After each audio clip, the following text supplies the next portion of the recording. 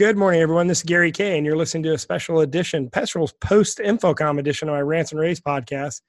We spent a week at InfoComm, and one of the people I got a chance to catch up with at InfoComm was Gavin Downey, who's the senior product manager at Epson. Hey, Gavin, how are you? Hey, Gary, good to see you.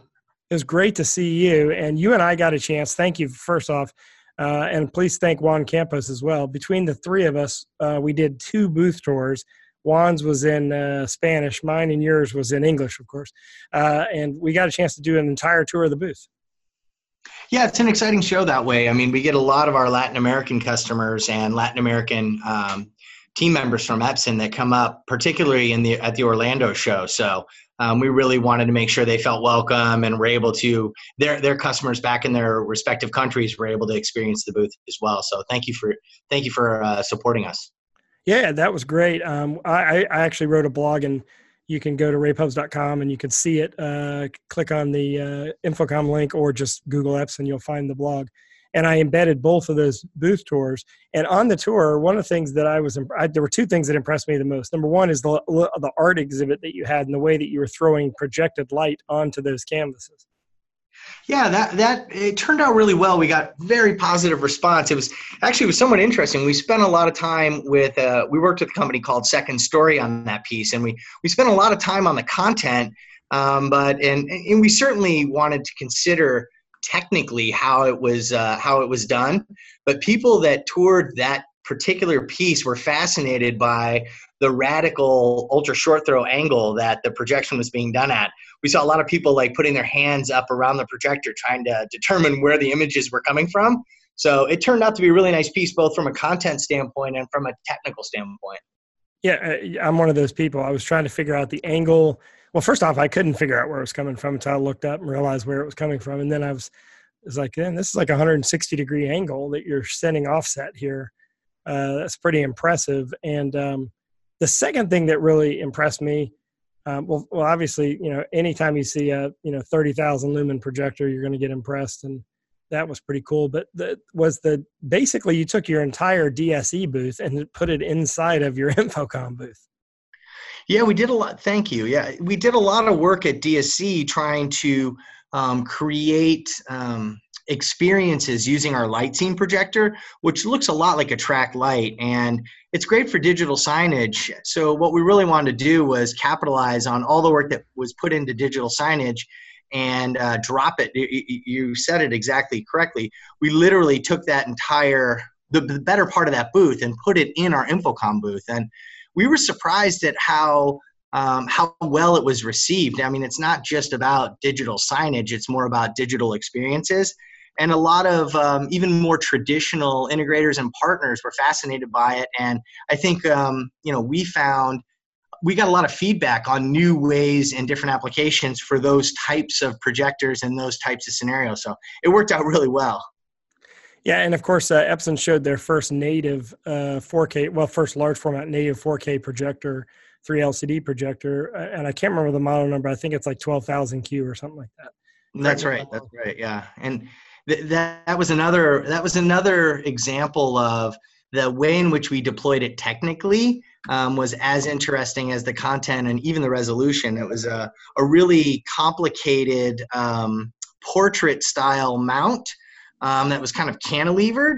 So a lot of the rigging professionals and live events professionals came in and their head kind of tilted and they're like, how did you do that? And it was, it went, we had bucket trucks a bucket lift going up and down for a couple of days to get it perfect because it had to remain perfect in portrait with ultra short throw over the whole show. So that was really well received. And honestly, native 4K in, above, say, 6,000 lumens is a relatively small portion of the market. But, people that are doing surveillance or people that are doing command and control or even, detailed engineering drawings or, rear projection where they want to walk up to the screen and see very detailed information. So there was a lot of interest, rather boutique applications, but a lot of interest in the native 4K at 12,000 lumens.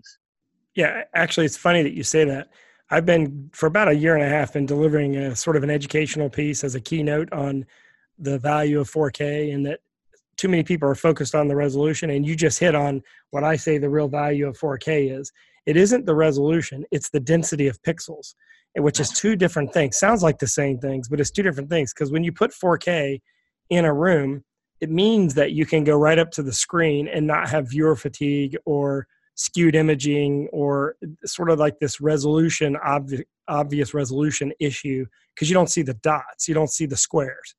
So I think 4K is going to redefine the way we design rooms. Yeah, I think so as well. I mean, I like to think of it as any time where you may need to go very close to the image to view specific details. Because once you start to back away from a very large, bright image, right, pixel density is less important if you're 20 feet away. So it's kind of an interesting technology for very specific applications. And I think you see that on a broader sense as well, because this year, as in years past, you see a lot of LED walls, you see a lot of very large projection, and it's sort of becoming one of those choices at the very high end, perhaps where budgets know is not a serious concern, about the aesthetics, right? How do you want people to feel when they're looking at these large images? And are they going up close? And what's that experience like? Are they being irradiated and blasted with direct view light? Or are they able to comfortably go up close and view details at very high resolution? So you're exactly right. I think 4K over the longer period will sort of revolutionize the way in which people use projection for specific applications. Yeah, and I think eventually, I mean, obviously we don't have a lot of 4K out there, and it really won't until Epson has it, quite honestly, let's be honest. I mean, you dominate every product application for projection, I think most applications. So when you have a large line of 4K, that's when it's going to matter. But in the case of like a classroom, put a 4K projector in, and then you can you can move the whole front of the room, the front row, closer to the screen. Mm-hmm. And so that's what I mean is like in meeting rooms, classrooms, boardrooms, everybody can shift closer to the screen, which changes sort of like the dynamics of how you design and lay out a room. And I don't think a lot of people are thinking about that, because like in a huddle space, you can literally sit right up against the screen. And if it's only a 2K screen, then you're going to see dots when you see the image. But when it's a 4K screen, you don't. So I think in case of flat panel displays, 4K has been revolutionary in these little huddle spaces. But that's going to also flip not just huddle spaces, but also small meeting rooms, large meeting rooms, and classrooms once Epson starts shipping 4K projectors. I think you're ahead of the curve, right, in terms of thinking that way. I mean, I think a lot of folks think about the very back row, right, with display size matters, ourselves included, right? Are we able to serve content that can be easily understood by the back row? But you're right. I think it will transform a front row experience. And even where that front row is, I think you're ahead of the curve in your thinking on that. Yeah, I definitely think it will. And maybe I am, but I think once you see 4K, you get it. And I have 4K in my classroom at UNC, and it was obvious that was what we could do. But in any case, we did shoot on site 16 videos in the Epson booth. So we covered every single one of the product stations, including one of my favorite products, the light scene, and another product that is really cool, that's differentiated, and something that other people in the industry should think about is this Moverio augmented reality glasses. So if you want to see all those, go to ravepubs.com/InfoComm 2019. Type in Epson in the video search link. I'll also link all the Epson videos in the description of this podcast. And Gavin, I appreciate you joining me today. Thanks a lot, Gary. It was good to catch up, and good to see you at InfoComm. All right. Thank you very much. And of course, you can check out Epson at epson.com. Real easy to find them. Thanks for listening, everyone. Have a great day.